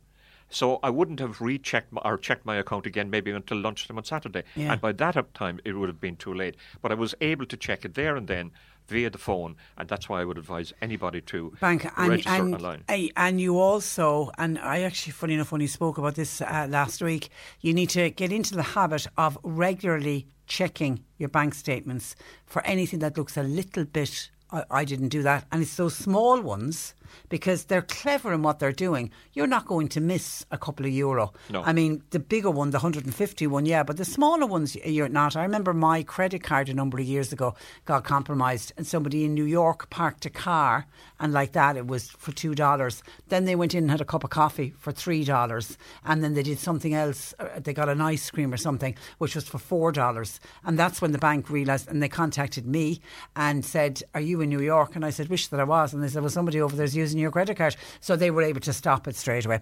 So now you're now bankless at the moment, or cardless, are you? I am, yes. I'm bankless. God, that's so frustrating. What I'm going to do now when I finish here is I'm going to go out with a guitar and singing on the streets of Mallow. But, the one thing, I advise people to go online and register for online banking, because it's so important. You can keep a check on your account any time of the day or night. And Bank of Ireland are really good here, because what he said to me was their security system is watching out for these small amounts being drawn out, not big amounts, small amount. Now, funny enough, just before I came here, just as I parked the car outside and came into the studio, I got another text from Bank of Ireland to say, you have to report this to the Gardaí, you have to make a statement, and you have to email us with this statement number, the Garda name and number and pulse number.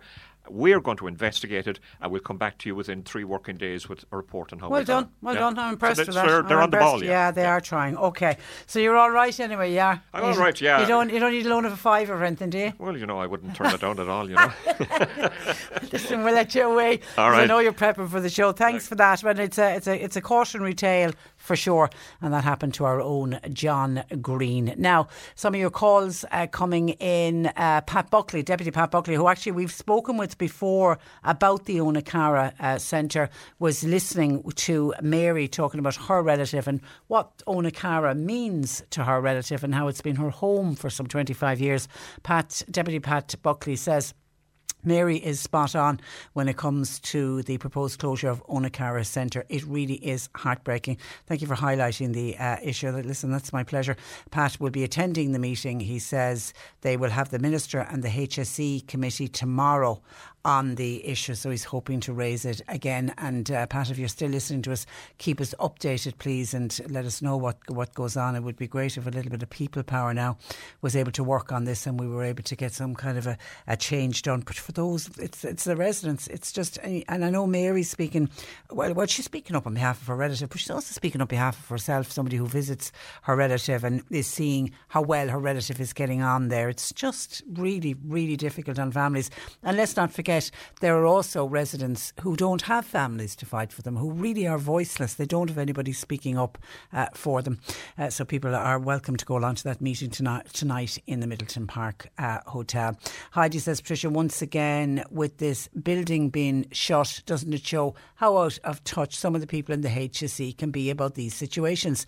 They should be visiting these hospitals and units to see how important they are. Well, the HSE will say that that's exactly what they're doing, and they'll say that's why they're closing it, is because they say it isn't up to standard. 1850 333 103. And then I mentioned people going places and not being asked for their COVID certificate. I'm after getting a flurry in texts and calls, and let me bring you some. Now, I'm not specifically mentioning places because in order for me to mention an establishment, I'd have to get onto them. It's only myself and Bernie. We don't have the staff to be bringing all of these establishments to say, why are you not checking COVID certs? So I'll just give you a rough outline of where they are. Hi, Patricia. 3 of us were in Limerick. Not one of us was asked for our COVID certificate. Then we went in to have a coffee in Mitchelstown. Again, we were asked, did we have our vaccine? We said yes, but nobody checked. We weren't asked to be shown it. And then last weekend I was in a restaurant in Clonmel. The guy at the door says, do you have a COVID cert? I showed him mine and he said, that's fine for all 3 of you. Didn't check the others. Eileen says, hi, we went for afternoon tea. Nobody checked for the COVID cert. By the way, all of us had our COVID certificate with us.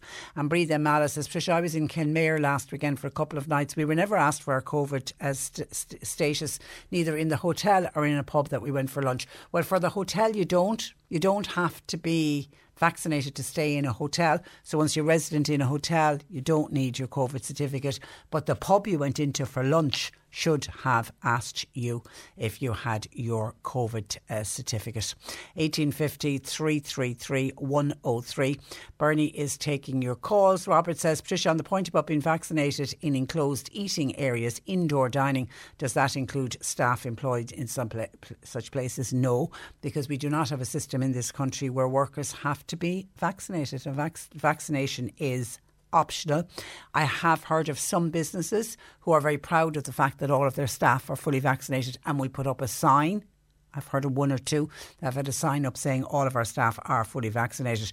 But I know certainly in the early days of the summer we had an issue with that, in that a lot of the younger staff, it wasn't that they didn't want to get vaccinated, they couldn't get vaccinated because the vaccination wasn't available to them. So no, staff, anywhere you go, inside in a shop, inside in a hospital, inside in a radio station, no worker has to be vaccinated. The majority of people are vaccinated, but there isn't a ruling saying that you have to be. Bernie continues to take your calls, 1850 333 103. And by the way, I can see some texts coming in for Annalise Drusella, nutritional therapist. Keep those coming. 0862 103 103. The C103 Cork Diary. With Cork County Council, where communities and businesses all across the county can get the support they need at corkcoco.ie. Mallow Active Retirement Group, they're holding a fundraising coffee afternoon. It's in aid of Marymount Hospice. It's on this Thursday in the Arches Bar in Mallow, 2 o'clock. All welcome to turn out and support Marymount Hospice. Howrigan's Bar and Lounge in Newmarket, they've got their Marymount Hospice coffee morning this Friday from 10:30 to 1pm. Now, mask wearing and social distancing is essential.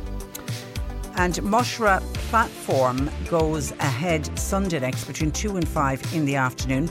Music will be by Jeremy Coakley and Lee Sound. There will be no cover charge. And Drimma League Autumn Fete will be held Saturday week, the 2nd of October in Glen Illen Farm.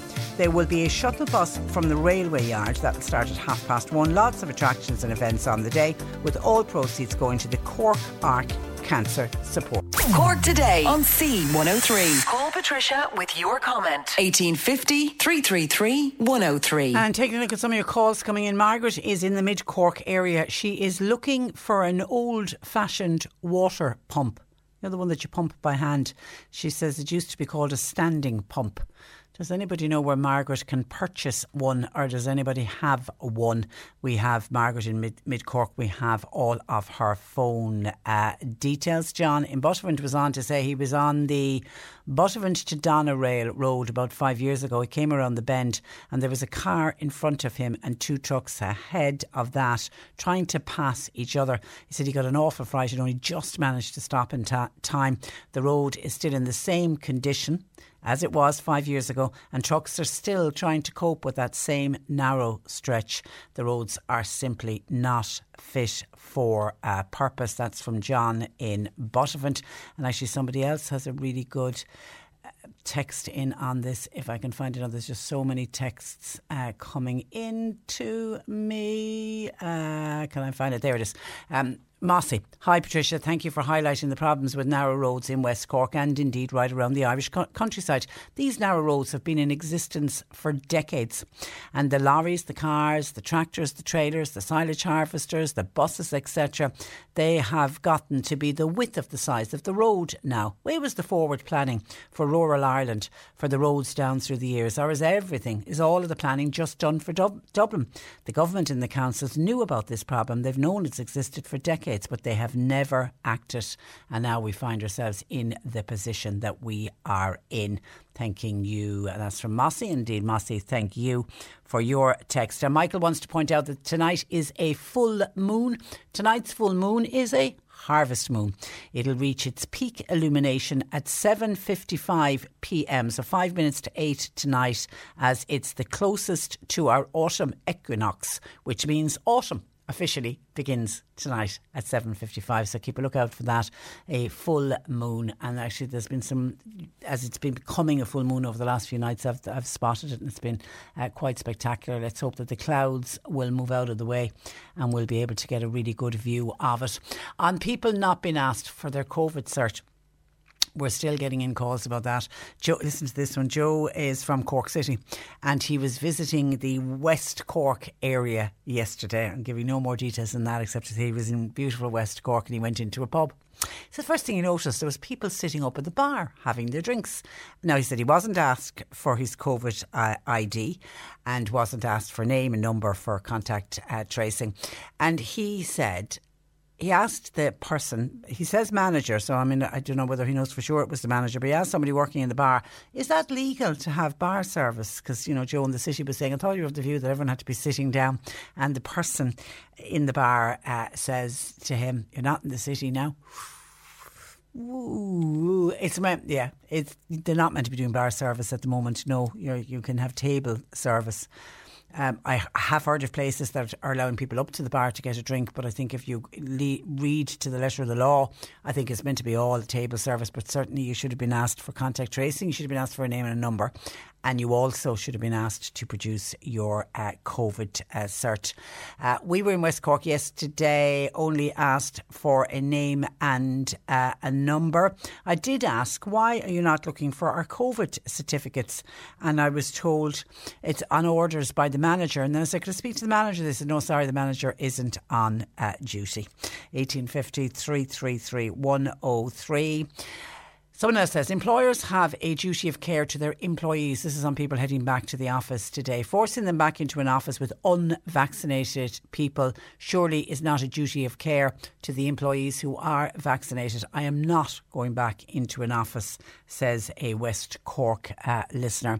And I'm assuming you're either having or have had the conversation with your employer, and your employer is happy enough to let you remain at home. And that's going to be the norm as well. You are going to get some employers who will say they're happy for their employees to remain at home, but not every employee is. And we're also going to have the discussion when everybody's back in work. People are then going to start looking for this idea of blended working, where they do so many days in the office and so many days at home. But it's going to be individual. You're going to have to sit down and have that conversation with your employer. And for people who are looking for the peppermint cordial, that we'd an initial Skibbereen listener wasn't sent us in an email, and then somebody else was saying, I've been looking for that peppermint cordial as well, I haven't seen it in quite some time. Somebody's been on to say Dennis O'Donovan's shop in Bandon. I don't know where in Bandon that is now, but if anybody's in the Bandon area, Dennis O'Donovan's shop usually stock peppermint cordial. Now, whether they still have it or not, I don't know, because I'm wondering, is it just been taken off the market if people are having problems actually locating it? And hi Patricia, could you please find out why the Portaloos at Longstrand have been removed? I'll get Bernie to contact the council on this. The dunes are being used by people who need to use the toilet. There was a lot of people around yesterday, myself included, and the Portaloos have been removed. Is it to do with the end of the summer season, even though yesterday was a lovely day, peach of a day to go to the beach in Longstrand, beautiful beach to go to. We'll get on to the council to find out. I'm assuming we will be told the fact we're at the end of September that they only put them in place for the summer season. Was that the reason? Leave it with us. I don't know if we'll get an answer back now before the close of the programme today, but we'll put a shout out to the council to see if we can find out why the portable toilets were removed from Longstrand. OK, 1850 333 103. Questions please for Annalise. I can see some coming in already. If you have a question, get them in. You can either call Bernie or you can text or WhatsApp to 0862 103 103. And somebody's been on to say Dennis O'Donovan's shop in Bandon is on the main street for people who want to check out. They usually stock peppermint cordial. Cork Today on C103. Text or WhatsApp Patricia with your comment. 0862 103 103. And the plot thickens on the search for the peppermint cordial. Jerry O'Donovan, who runs Dennis O'Donovan's shop in Bandon along with his brother Anthony, was on to say, yes, we did once stock peppermint cordial, but we can't get it anymore. It seems to be gone completely off the market, which is tying in with what other listeners are saying, that they've been having huge difficulty getting peppermint cordial. So you can't get it in Dennis O'Donovan's shop on Main Street in Bandon. They are no longer able to source it. Annalise Dressel is at the Health Hub Times Square in Ballincollig, and she joins me. Good afternoon to you, Annalise. Good afternoon, Patricia, and congratulations thank you. on being inducted into the Hall of Fame. You're very kind. Come here, do you sell peppermint cordial? No. We've never had it. Now, we have lots of different cordials, ginger and the like, but I mean, I know people, it's very refreshing for the stomach, so the only alternative I could suggest would be maybe peppermint tea, and you can get peppermint in capsules as well for for bloating and actually peppermint tea is a good one, because if you like to drink it as a cordial, just let it go cold.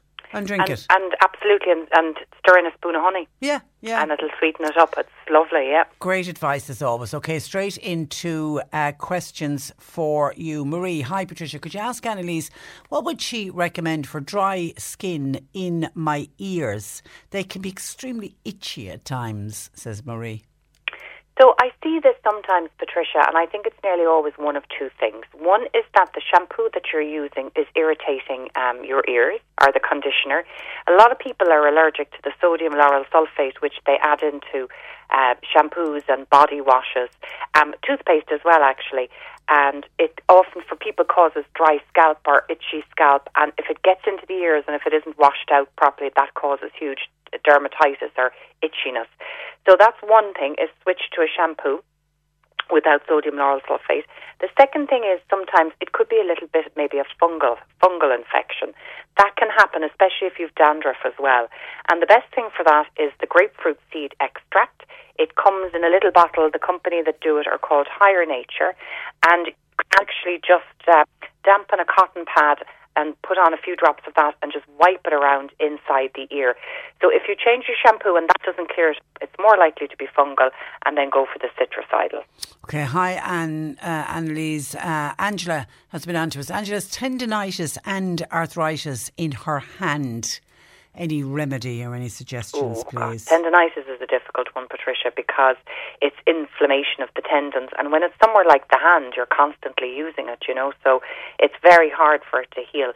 But we have been getting amazing feedback on the UC2 cartilage product by Gal Vitamins. So that's a combination of cartilage, which is good for tendons and joints, and it's also got a natural anti-inflammatory in there, the curcumin. And we've even been a little bit amazed ourselves at how good the feedback we're getting on it. And I'm trying it out myself because I broke a bone in my heel a couple of weeks ago. So I'm on it at the moment, and I'm hoping that I'll be out of my boots soon. So it seems to be doing the job for me as well, Patricia. Okay. Hi, Annalise. Is it safe to take vitamin D and K2 if you're on aspirin? Yes, so absolutely is safe. There is different types of vitamin K, and mostly when people in the medical community talk about vitamin K, it's the one that's very important for our blood clotting ability.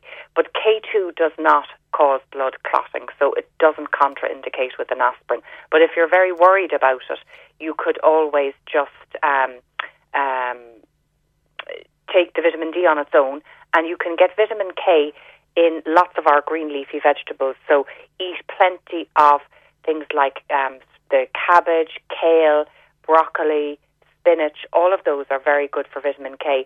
The other thing that's important as well is that we have a good population of healthy bacteria in our gut, because they're the guys that convert it from K to the K2, which we need for our bones. So generally very, very safe, but if you're worried at all, check with your doctor. Hi Annalise, is ashwagandha good for stress? Yeah, it's a lovely herb, Patricia. There's a couple of herbs that are really good for stress. Rhodiola is another lovely one as well, and I think rhodiola is always a good herb if there's stress because of grieving. Ashwagandha is wonderful if there's stress because of very stressful, busy life, and if there's a bit of anxiety going with it. So there's a lovely, actually, company that do a product called Stressveda, Stressveda, and that's a combination of ashwagandha and some of the B vitamins, which are very important when you're experiencing stress. You can get it on its own. Again, that company, Gal Vitamins, they do an ashwagandha. And then Viridian do a lovely product called Enhanced Rhodiola Complex, and that has got a combination of ashwagandha, rhodiola, there's Shazandra, there's a couple of other lovely stress ones in there. So if it's quite extreme, I use the Enhanced Rhodiola Complex and then the ashwagandha for maintenance.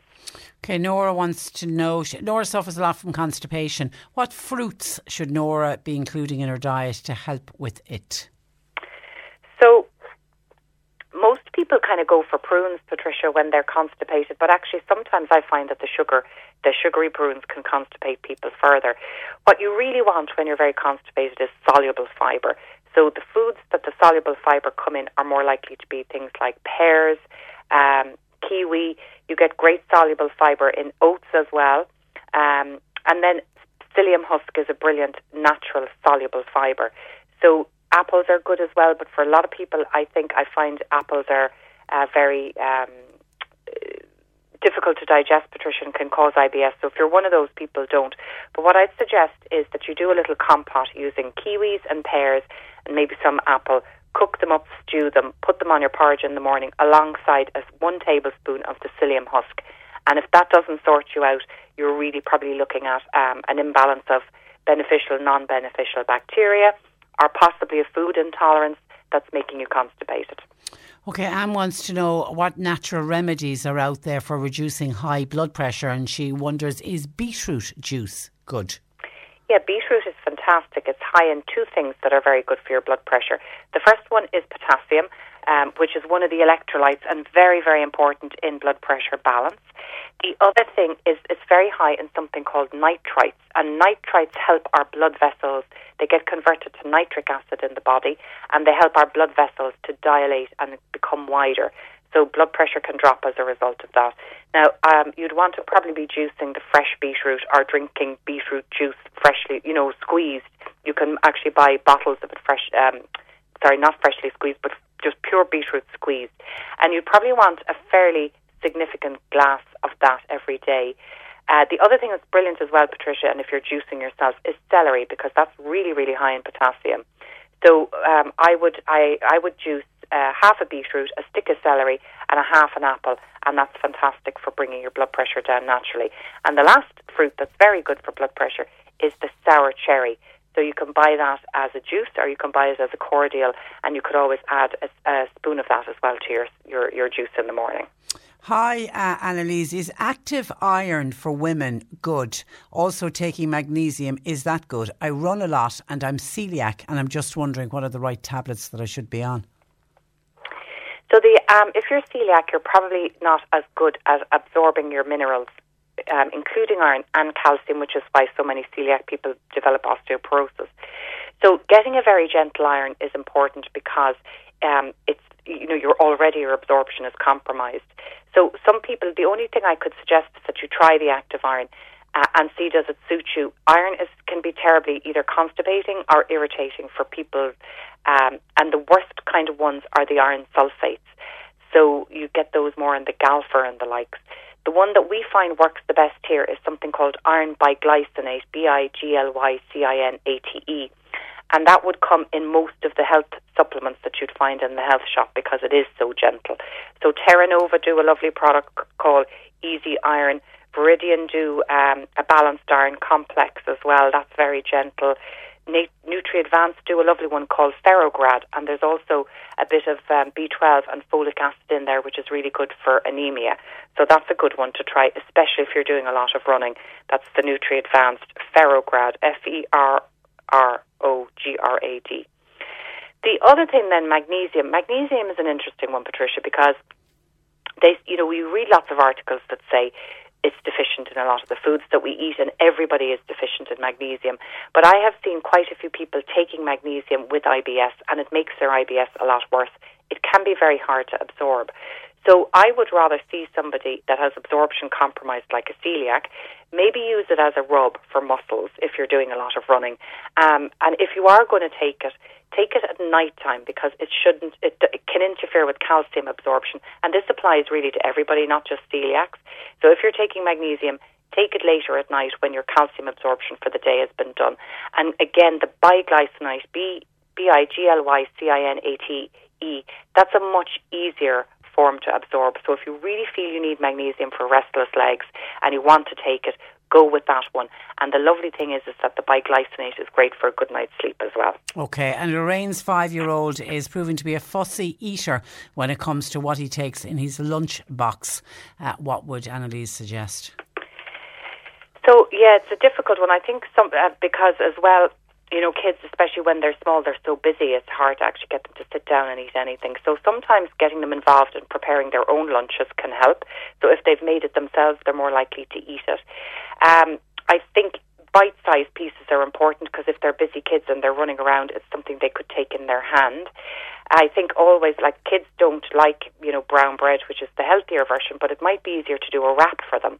And in the wrap, I don't know, do they like chicken or maybe a little bit of cheese you could put in with a and then maybe some carrot sticks, and that would put in the extra vegetables, and some fruit. That's very good. And most kids like yogurt, so you could maybe try a yogurt or a yogurt drink as well. But try and go for the sugar-free ones, which I know are very hard to get. But the sugar, there is surprisingly quite a bit of sugar in yogurt. So any of those foods will help. And actually, if you go online, there's absolutely loads of tips, Patricia, and the effort that some mothers go to make little faces in lunchbox is just fantastic. Well done, well done. And finally, carrots. Is carrot juice better, says Nora, than boiling it and then drinking the juice? So carrot juice, the interesting thing about one of the vitamins is that for carrots and tomatoes are the same. Beta-carotene, which is a brilliant vitamin, it's converted to vitamin A in our body for helping us see in the dark. It's very important for skin health, all of that. Beta-carotene is actually better absorbed when the food has been cooked. So cooked carrots are a better source than raw carrots of beta-carotene. And likewise, tomatoes, the tinned tomatoes that have been slightly cooked are better for absorption. But actually, there's lots of other vitamins that will be destroyed in the process of cooking. So it very much depends what you want it for. I always eat a couple of raw carrots every day because I like them, but also it's good to have a few raw vegetables in your diet, and it's good to have raw juice in your diet. So I would say if you can do both, that's great. Okay. All right, we'll leave it there. Listen, have a great week, and we'll talk to you next Monday. Thanks, Patricia. Thanks a million. And all the information that we mentioned, Annalise puts up on her website, healthhubstore.com, as heard on the radio. That's Annalise Dressel of the Health Hub Times Square in Ballincollig. A couple of people have been on about the people who've been contacting us saying that they were out and about, be it in a pub, in a restaurant, a cafe, whatever, and some people are annoyed that they're not being asked for their COVID certificate. Frick says if they're that uncomfortable, tell them to leave the pub and just stay at home.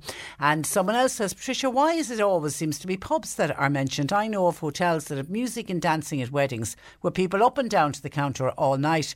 Whole thing has been a bit of a farce. You either police everywhere properly or you open it up to all, and there does seem to be a sort of a mix on. Some are sticking rigidly to the letter of the law and others are not. And somebody is taking umbrage with me about vaccinated, unvaccinated, to the caller saying that there's no way that they're going to go back into work in an office with a non-vaccinated person. Are people that uneducated or naive after 2 years of nothing but COVID that they don't know a vaccinated person can spread or infect in the exact same way that a vaccinated person can, and it's been proven. I think it's unfair of you, that's me, to not address this since vaccination is a constant topic on your programme. People who aren't vaccinated are not lepers, and you have failed to mention this as it's completely somebody's own choice and business whether or not they can, will or won't get vaccinated, and to create a vaccinated versus unvaccinated view on your large public forum is very irresponsible. Well, listen, I'm sorry if you think that that's what I'm doing. I've constantly said about people who I see how important vaccination is, and I'll stand over that until the cows come home. But I've always said that vaccination is an individual choice, that we thankfully live in a country where people have the choice whether to get vaccinated or not. And I've constantly, including today, actually mentioned that point as well. And yeah, absolutely, I would hate to think that we get to a vaccinated against unvaccinated. But you will get people who are vaccinated who are very nervous about COVID-19, and they will be nervous around people who are unvaccinated. But you're right, whether you're vaccinated or unvaccinated, you can, of course, still get COVID and you can still spread. That's where I leave you for today. Thanks to Bernie Murphy for producing. John Green is with you for the afternoon. He's in for Nick again all this week, and we're back with you tomorrow morning at 10. Until then, I'm Patricia Messenger. Very good afternoon.